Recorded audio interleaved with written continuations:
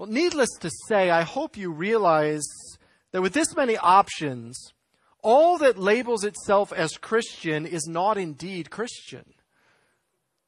There are not 80,000 Christian books available on Amazon. It's important you realize this because, as we saw a couple of weeks ago, you are what you think. What you put into your soul is what you become. You'll soon emulate and follow the kinds of teachings you consume. So it's vital that you fill your mind with good, right, biblical teaching and truth.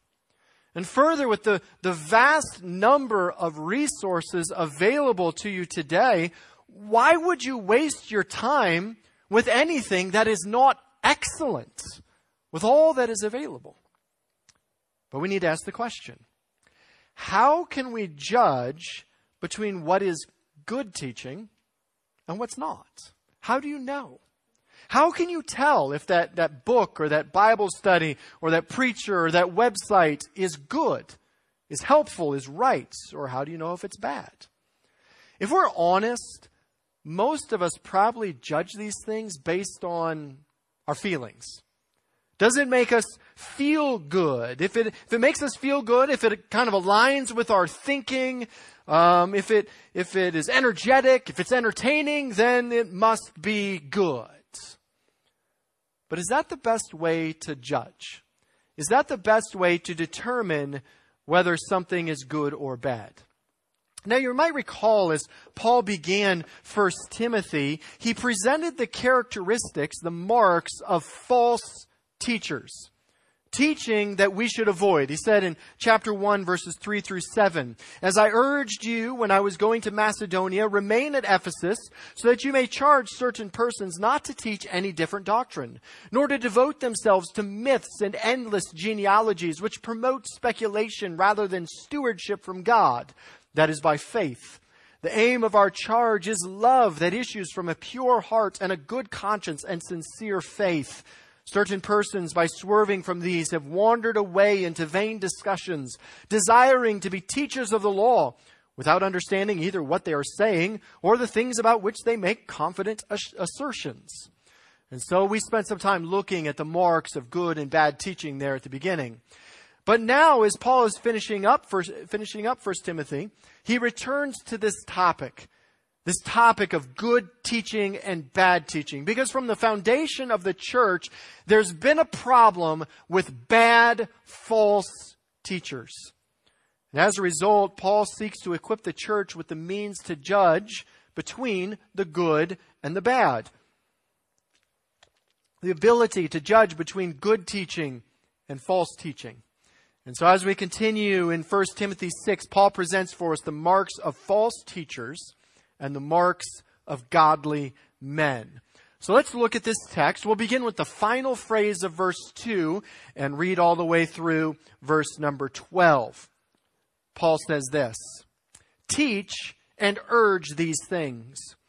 If anyone teaches a different doctrine and does not agree with the sound words of our Lord Jesus Christ and the teaching that accords with godliness, he is puffed up with conceit and understands nothing. He has an unhealthy craving for controversy and for quarrels about words, which produce envy, dissension, slander, evil suspicions, and constant friction among people who are depraved in mind and deprived of the truth, imagining that godliness is a means of gain. But godliness with contentment is great gain, for we brought nothing into the world, and we cannot take anything out of the world. But if we have food and clothing, with these we will be content. But those who desire to be rich fall into temptation, into a snare, into many senseless and harmful desires that plunge people into ruin and destruction. For the love of money is a root of all kinds of evil. It is through this craving that some have wandered away from the faith and pierced themselves with many pangs. But as for you, O man of God, flee these things. Pursue righteousness, godliness, faith, love, steadfastness, gentleness. Fight the good fight of the faith. Take hold of the eternal life to which you were called and about which you made the good confession in the presence of many witnesses." Paul reminds Timothy of his mandate to present good teaching to the church. He says, teach and urge these things. Everything he's covered up to this point, Timothy is to proclaim to the church there in Ephesus. You see, the cost of false teaching is grave. So Timothy is to give himself to the presenting, the proclamation of right teaching. Paul then moves into the ways to identify those who are false teachers, the ones who are damaging the work of God. These are the kind of teachers, the kind of resources, Bible studies, books, podcasts that you should avoid. So let's examine the marks of a false teacher.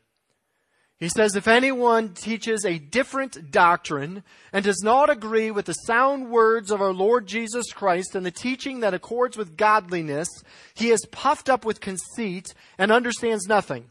He has an unhealthy craving for controversy, for quarrels about words which produce envy, dissension, slander, evil suspicions, and constant friction among people who are depraved in mind and deprived of the truth, imagining that godliness is a means of gain.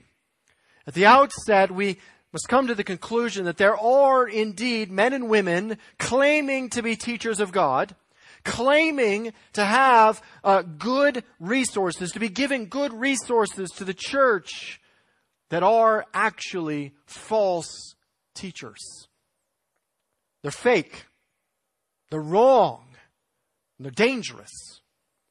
You see, just because something claims to be Christian, just because something says that it is Christian, does not mean that it is. In fact, I would go so far as to say in our culture today that most of what claims to be Christian today is not indeed Christian. Further, these false teachers never present themselves as false teachers. They don't show up and say, I'm going to give you a pseudo-Christian book that's going to lead you away from God. Read this book. Listen to this message. They don't present themselves that way. They always come with teaching that sounds nice, that feels good, aligns with our thinking, our selfish carnal thinking, and it leads us away. Christ warned us of this in the Sermon on the Mount. Matthew 7 and verse 15, he says, beware of false prophets who come to you in sheep's clothing, but inwardly are ravenous wolves. You will recognize them by their fruits. Are grapes gathered from thorn bushes or figs from thistles? So every healthy tree bears good fruit, but the diseased tree bears bad fruit. A healthy tree cannot bear bad fruit, nor can a diseased tree bear good fruit. Every tree that does not bear good fruit is cut down and thrown into the fire. Thus, you will recognize them by their fruits. You see, we can identify these false teachers by their fruits. We can identify these false teachers by the marks they present. And so in addition to the marks that Paul gave us in chapter 1, he now presents us with 4 more specific marks we are to look for, which help us identify false teachers. The first mark he gives us here is that the false teacher fails to teach the word. The false teacher fails to teach the word. He says, if anyone teaches a different doctrine and does not agree with the sound words of our Lord Jesus Christ and teaching that accords with godliness. In other words, false teachers are not committed to Scripture. Now, they use Christian words. They speak about God. They speak about Jesus. They speak about the Holy Spirit. They feign allegiance to the Word of God, but the foundation of their ministry and their teaching is not the Word of God. They will either add to it or take away from it. They'll interpret it outside of its context. They'll cherry pick passages, or some deny it altogether. Others add revelations to it. I have a special revelation from God. But they don't take the Scripture and exposit the text, the full text, to present God's thoughts on an issue. They're an inch deep and a mile wide. It says they teach a different doctrine. It's a Greek word you'll recognize. It's the Greek word heterodoxy. didascalein. In other words, heterodox, heretical, or false teaching. They use the word when it agrees with them, and they discard it or ignore it when it doesn't. It says they don't agree with sound words of Jesus Christ. They don't attach themselves to it. This word agrees with doesn't mean just that they consent or acknowledge it. It means they attach themselves to it. They love it. The two phrases, sound words of Christ and teaching according to godliness, are synonymous. The first one emphasizes the content of their teaching. They're in alignment with the words of Christ. And the second is the effects of their teaching. It results in godliness. The sound words of Christ refers to the words of God. Those are the words of Christ, the Bible. He's given them to us. These are the judge of truth. Feeling, emotion, philosophy, politics, or whatever works is not the judge of truth. 2 Timothy 1:13, Paul challenged Timothy, follow the pattern of the sound words that you have heard from me in the faith and love that are in Christ Jesus. In other words, follow faithfully the word of God. You see, false teachers are not faithful to the Bible. They emphasize other things rather than the word. They emphasize experience. They emphasize feeling. They emphasize politics. They may even emphasize things that sound spiritual, or emphasize worship, but they don't emphasize the Bible, the very words of God. They say things like, well, we know from experience this is true. We look around and we see that this must be the case. But they don't go to the Word of God. Too many teachers today, as we face issues of justice, issues of rights, rather than going to the Word and saying, let's take a look at the texts of Scripture. Micah 6 talks about justice. Let's talk about what that text says. Romans 13 talks about rights. Let's talk about what that text says. They say things like, well, we just know what it feels like. We just know how it should work. They don't emphasize the Word of God. But if they don't emphasize the Word of God, they're wrong.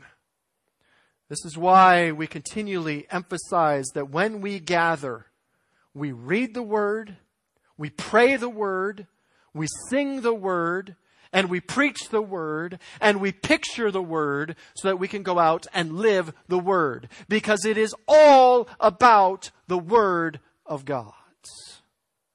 Beware of the church that spends most of its time singing and little of its time preaching or praying or reading.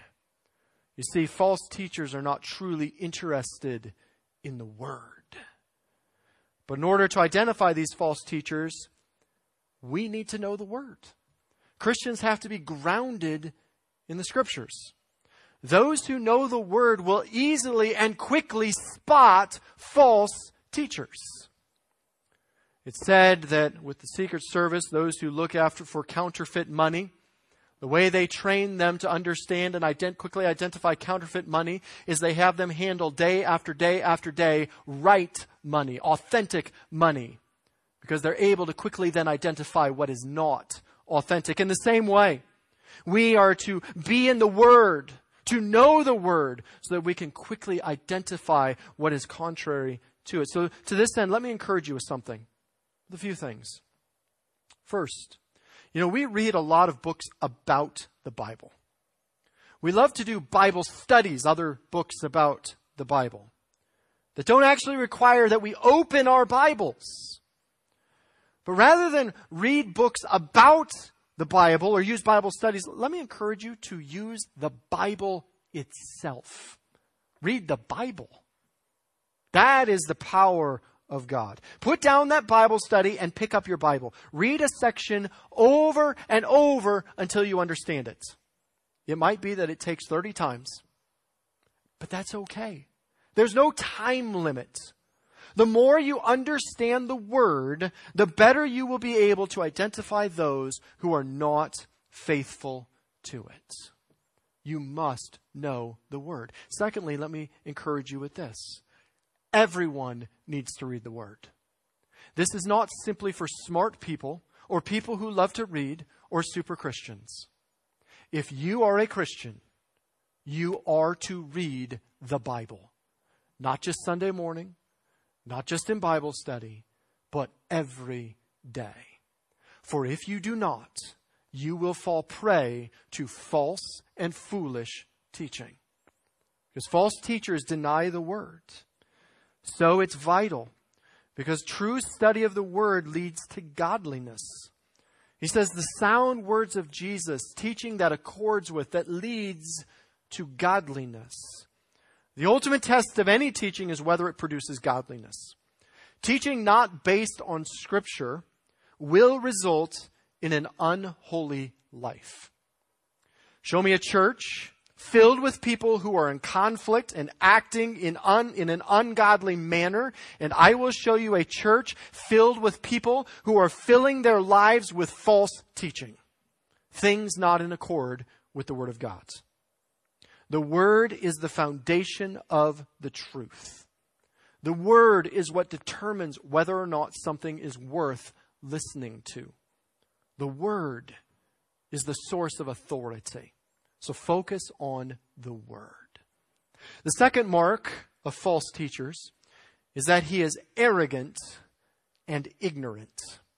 He is arrogant and ignorant. Verse 4, he is puffed up with conceit and understands nothing. John Stott said this, indeed, in the end, there are only two possible responses to the Word of God.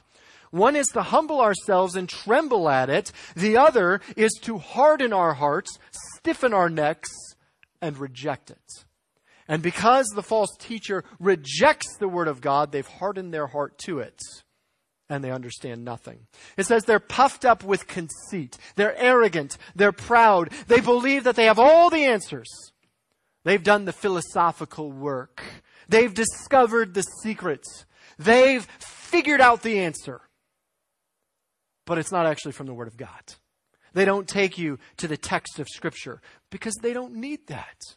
They've got it. They're arrogant. But the problem is that because they're not faithful to the Word, which is the foundation of the truth, they're actually ignorant. They know nothing. The church father Chrysostom said, presumption therefore arises not from knowledge, but from knowing nothing. For he that knows the doctrines of godliness is also the most disposed of moderation. In other words, those who follow the Word are humble because they recognize that God is the source of all life and truth, not themselves. Those who don't rely on the Word are marked by arrogance and ignorance. Through their mental gymnastics, they've come up with the answers to life. However, because they're living in their own world, a world that they have made through their mental prowess, through their philosophy, through their moralizing, they're completely out of touch with reality. They think they know. They might sound like they know. They act like they know. But they don't know. They're ignorant.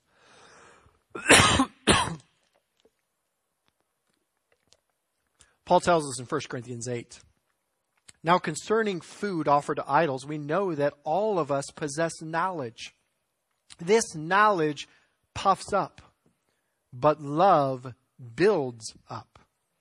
If anyone imagines that he knows something, he does not yet know as he ought to know. 2 Corinthians 4:4, in their case, the God of this world has blinded the minds of the unbelievers to keep them from seeing the light of the gospel of the glory of Christ, who is the image of God. They think they know, but they don't know. Just because someone says something with confidence doesn't make it right. Just because someone says something that sounds good doesn't make it right. If it's not in accordance with this book, if it is not drawn out of the exposition of this book, it's ignorant. It is false. And it is wrong. Beware the false teacher who gives you the secret, the answer. They figured it out. But the secret does not begin with, is not filled with, and does not end with turn your Bible to this text. Third, the false teacher loves controversy. The false teacher loves controversy.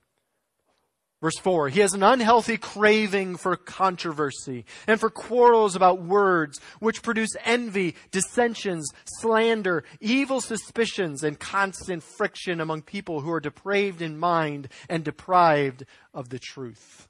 It says he has an unhealthy craving for. This word is a rare word. It occurs only in the New Testament here. But it's a word that means to be sick, to be ailing with, to have a serious illness, a morbid craving for something. You see, when a person rejects sound, healthy words of Christ, they end up with sickness, with unhealthy craving. When it says the men are stricken with such a disease, they'll make mountains out of molehills. They love controversy. The word controversy means speculations, preoccupation with pseudo-intellectual theorizing. They love to speculate about things. They're preoccupied with sounding really smart and being up on the latest theories and thoughts. They love to argue about life. They're quick to argue about politics, life, theology. In today's world, social media is their haven. They love to comment under everyone's posts with their own arguments, their own opinions. They live for conflict. It says they loved quarrels about words. It's an interesting statement. It's a combination of the word logos, meaning word, and the word maxios, meaning war. Literally, this is, they love war words. They love conflict or strife with words. Some say it may even refer to disputes not about words, but where words are the weapon.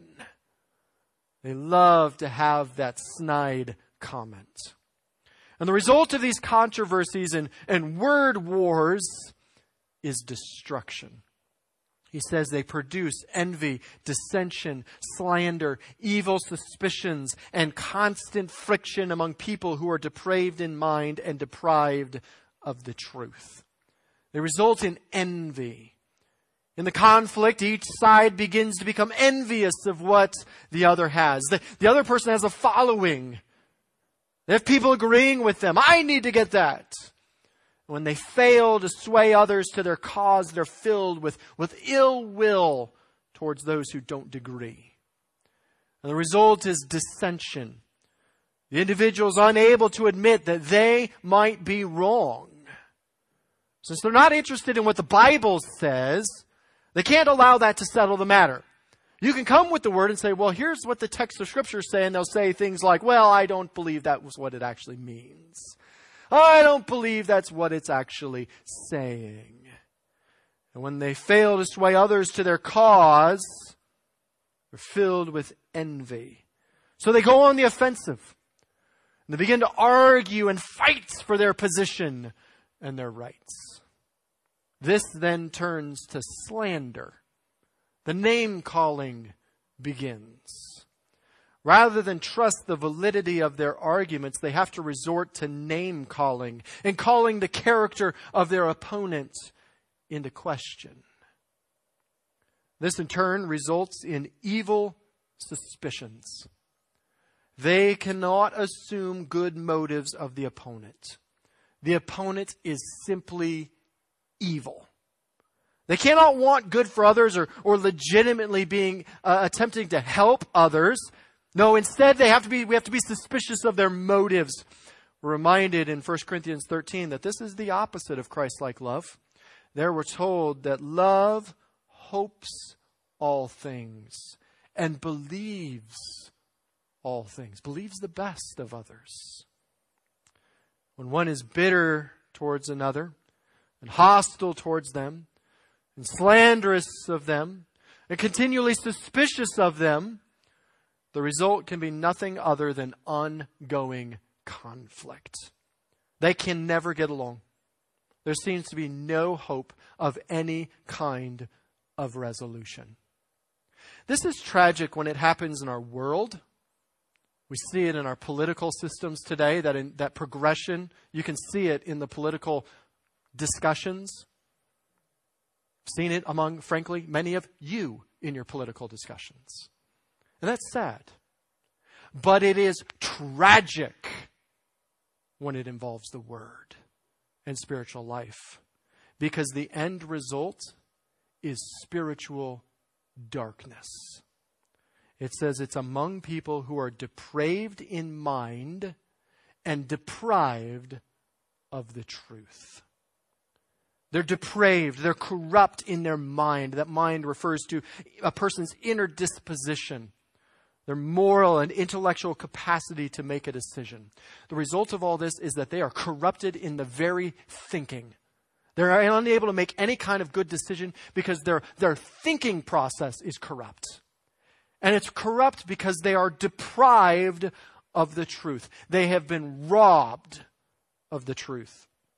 Those false teachers, those carnal people are so completely occupied with themselves and their own interests that in their heart there is neither time nor room for God and His revealed truth. And when Scripture is brought to the situation and presented in context, they simply dismiss it as, well, that's just your interpretation of it. Their minds are corrupted so that they're unwilling to listen to the Word, so that they end up actually depriving themselves of the truth. One man said, when reason is morally blinded, all correctives to unworthy behavior are banished, and the mind becomes robbed of the truth. So beware people that are quick to argue. Beware people who are always unhappy, always angry. Beware the people who dismiss the Word of God because it doesn't fit what they think. That's the sign of a false teacher. What are we supposed to do with these people? So we come across them. What do we do? Well, as we will see later, you ignore them. He tells Timothy in verse 11, flee from these things. So, when that person makes that ignorant comment on your social media post, don't take the bait. Delete the comment and ignore them. When the individual comes onto your TV, turn the channel. Throw the book or that Bible study away. Don't look to see if it'll help someone else. Just get rid of it. Throw it away.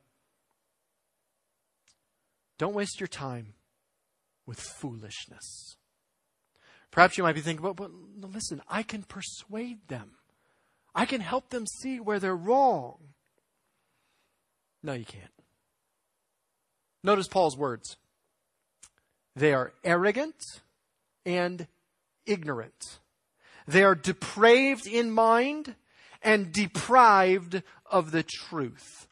They willingly and willfully reject the Word of God, and so they will not listen to reason. Finally, we note that the false teacher lacks contentment. He says at the end of verse 5, imagining that godliness is a means of gain. Behind the false teacher's facade, behind their supposed intellectualism and false piety lies the real motivation.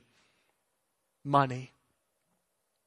2 Peter 2:15 says, forsaking the right way, they've gone astray. They followed the way of Balaam, the son of Beor, who loved gain from wrongdoing. I've been appalled at the amount that supposed Christian speakers demand when they're asked to come speak. Let me pull back the curtain a little bit on Christian ministry for you. Many Christian speakers, in fact most, demand thousands of dollars, specific dietary guidelines. We've even had them demand specific types of bottled water in order to come speak at the church or at an event. That's a sign of carnality. that is a sign that they're in the ministry for what they can make from it. On the other hand, good teachers, godly teachers, those who are truly servants of God have never once asked what they'd get paid. In fact, when we've told them, here's what we're going to pay you, they say, wow, that's way too much. They've said, no, I want to come for free. You see, they're paid by their church or ministry, and the speaking engagement is simply an arm of that ministry. They're content with God's provision. They're content with whatever comes. But the false teacher is marked by discontent. They see godliness as a means of gain. So Paul gives us the call for contentment. He says, godliness with contentment is great gain. For we brought nothing into the world, and we cannot take anything out of the world. But if we have food and clothing, with these we will be content. Paul contrasts the false teacher's desire for gain with true gain. You see, godliness is gain. It's even great gain, providing you mean spiritual gain, and providing you are combining it with contentment. You see, the godly minister recognizes eternal gain over earthly gain. The false teacher must have earthly gain. The earthly gain, though, misses the reality of eternity. Paul argues that our entrance to life and our exit from life demonstrates the foolishness of living for the things of this world. He says, we brought nothing into the world, and we cannot take anything out of the world. You came in with nothing, you're leaving with nothing. This is what Job said in Job 1:21. Naked I came from my mother's womb, and naked I shall return. The Lord gave, the Lord's taken away. Blessed be the name of the Lord. The writer of Ecclesiastes tells us he came from his mother's womb, and he shall go again, naked as he came, and shall take nothing for his toil, that he may carry away in his hand. When you were born, you didn't even have a stitch of clothing. And when you die, you take nothing with you. Everything you've worked for in this life, all the fun toys that you have, your campers and your four-wheelers and your homes, all the nice clothes. When you die, you take nothing with you. You leave them to your kids. Ecclesiastes says you give them to the kids, you spend them like the wind. They don't go. No, instead we must learn the lesson of contentment. God is in control and will give us whatever we need. This is the message of Philippians 4.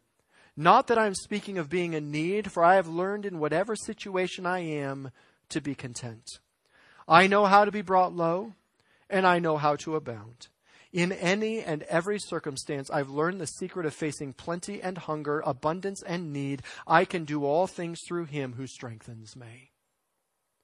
Christ tells us in the Sermon on the Mount, Matthew 6, that God provides the flowers of the field with clothing. He provides the birds of the air with food. Don't you think he'll care for you and take care of what you need? So he tells us, seek first the kingdom of God and his righteousness, and all these things will be added to you. You cannot add to your life by worrying or desiring. No, we need to learn to be content. One man said, true godliness has contentment for its companion. Since we cannot take life's luxuries into God's presence, we should be content with life's necessities.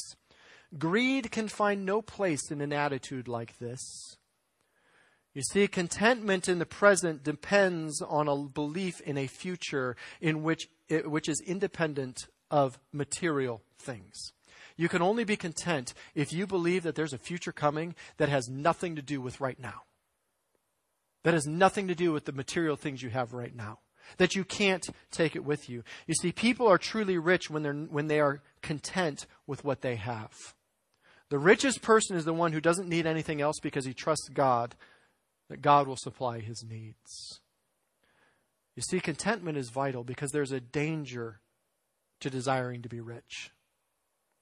It tells us in verse 9, Those who desire to be rich fall into temptation, into a snare, into many senseless and harmful desires that plunge people into ruin and destruction. For the love of money is a root of all kinds of evil. It is through this craving that some have wandered away from the faith and pierced themselves with many pangs. He says the desire to be rich is the root. The desire, the purpose, the longing to have material wealth. It causes man to fall. They fall into temptation they would not otherwise face, a snare laid by the devil. And having fallen, they plunge beneath the surface into ruin. It means to drag to the bottom, to drown them. There's a progression in this logic. The desire to be rich leads a person to fall off the cliff into a special temptation. And the temptation in turn leads one into the devil's snare. And once caught in the snare, they're plunged beneath the surface with foolish and harmful passions resulting in ruin and destruction. Because as Ecclesiastes 5:10 tells us, he who loves money will not be satisfied with money, nor he who loves wealth with his income. This also is vanity. As a Roman proverb put it, money is like seawater. The more you drink, the thirstier you get. Not only does it cause you to fall, it's also the root of all kinds of evils. One man said the desire for riches has been the cause of innumerable frauds, dollar sign marriages, divorces, perjuries, robberies, poisonings, murders, and wars. The craving, the things we crave after, we desire, we long for these things, it results in us wandering away from the truth. It leads us astray like a straying planet, away from the foundation of the Word. Those who have gained this world, they've gained the material possessions, they've gained the world, they have all kinds of stuff in this life, but they forfeit the next. As we saw in Mark 8, what does it profit a man to gain the whole world and forfeit his soul? Man said, the fact is contentment does not come from owning whatever we want, for there's no end to whatever we want. A Christian approach to life can never make a central feature the acquisition of material things. Christianity is not about stuff. These words are a timely reminder in our culture and in our time.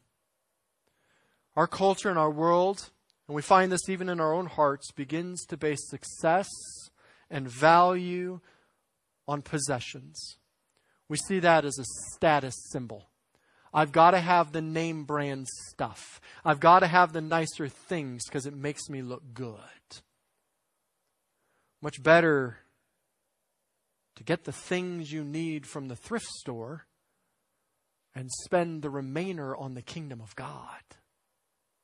To be content with what you have. What does this mean for believers? Well, first, believers must constantly realize that the Lord owns everything you have. You don't actually own that. It's God's. James 1 tells us every good gift and every perfect gift is from above and comes down from the Father of lights. It's not yours. Second, believers need to cultivate a thankful heart. Be thankful for what you have. Be thankful. Don't worry about what you don't have. Be thankful for what you do have. Third, believers need to learn to distinguish wants from needs. A lot of times we say, I need that. No, you don't need that. You just want it. We need to distinguish between the two. We need to discipline ourselves to spend less than we make. If you can't do it, cut up the credit card. If you don't have it, don't spend it. Because it's not yours. And finally, believers need to give sacrificially to the Lord. Seek first the kingdom of God and His righteousness, and all these things will be added to you. See, false teachers are marked by a failure to follow the Word, by arrogance because of it, and ignorance because of it. They're marked by a love of controversy, always arguing, always having to be right, and a lack of contentment. When you see that, run from it. if it's not founded in the Word, don't waste your time. We'll stop here today and finish up next week. Let me conclude with 4 so what's based on today. I'm going to put Drew on the spot here. It's slide 5. Okay? Skipping ahead. So if he misses it, it's my fault. Number 1, make the Word of God the measure of truth. Make the Word of God the measure of truth. Truth is not whether it sounds good or whether it seems to work in life or whether philosophy or anthropology or experts tell you this or that. Truth is found in the Word of God. Make that the source of truth. The Constitution is not the source of truth. The Bible is the source of truth. Make the Word of God the measure of truth. And when that person claims to be Christian and says something that is not in accordance with this Word of God, you reject them out of hand. If I say something that is not in accordance with this book, you reject me out of hand, because this is the source of truth. Number 2, remember that good teaching produces fruit. Good teaching will always produce fruit. If you are part of something and it is not helping you grow, it is not good teaching. Number 3, remember that good teaching keeps the main thing the main thing. Good teaching keeps the main thing the main thing. Now, what's the main thing? As you look at Scripture, what's the main thing? The gospel and the kingdom of God. That's the main thing. Good teaching keeps the main thing the main thing. Number 4, learn to be content with what God gives you. If that teaching is telling you you could have your best life now, wash your face off, girl, you'll be better, run. It's teaching you lack of contentment. It is false, it is wrong, and it is destructive. It is from the devil himself. Run. Let's pray. Father, we thank you once again for the opportunity that you have given us to look at your word. We thank you for your faithfulness to us.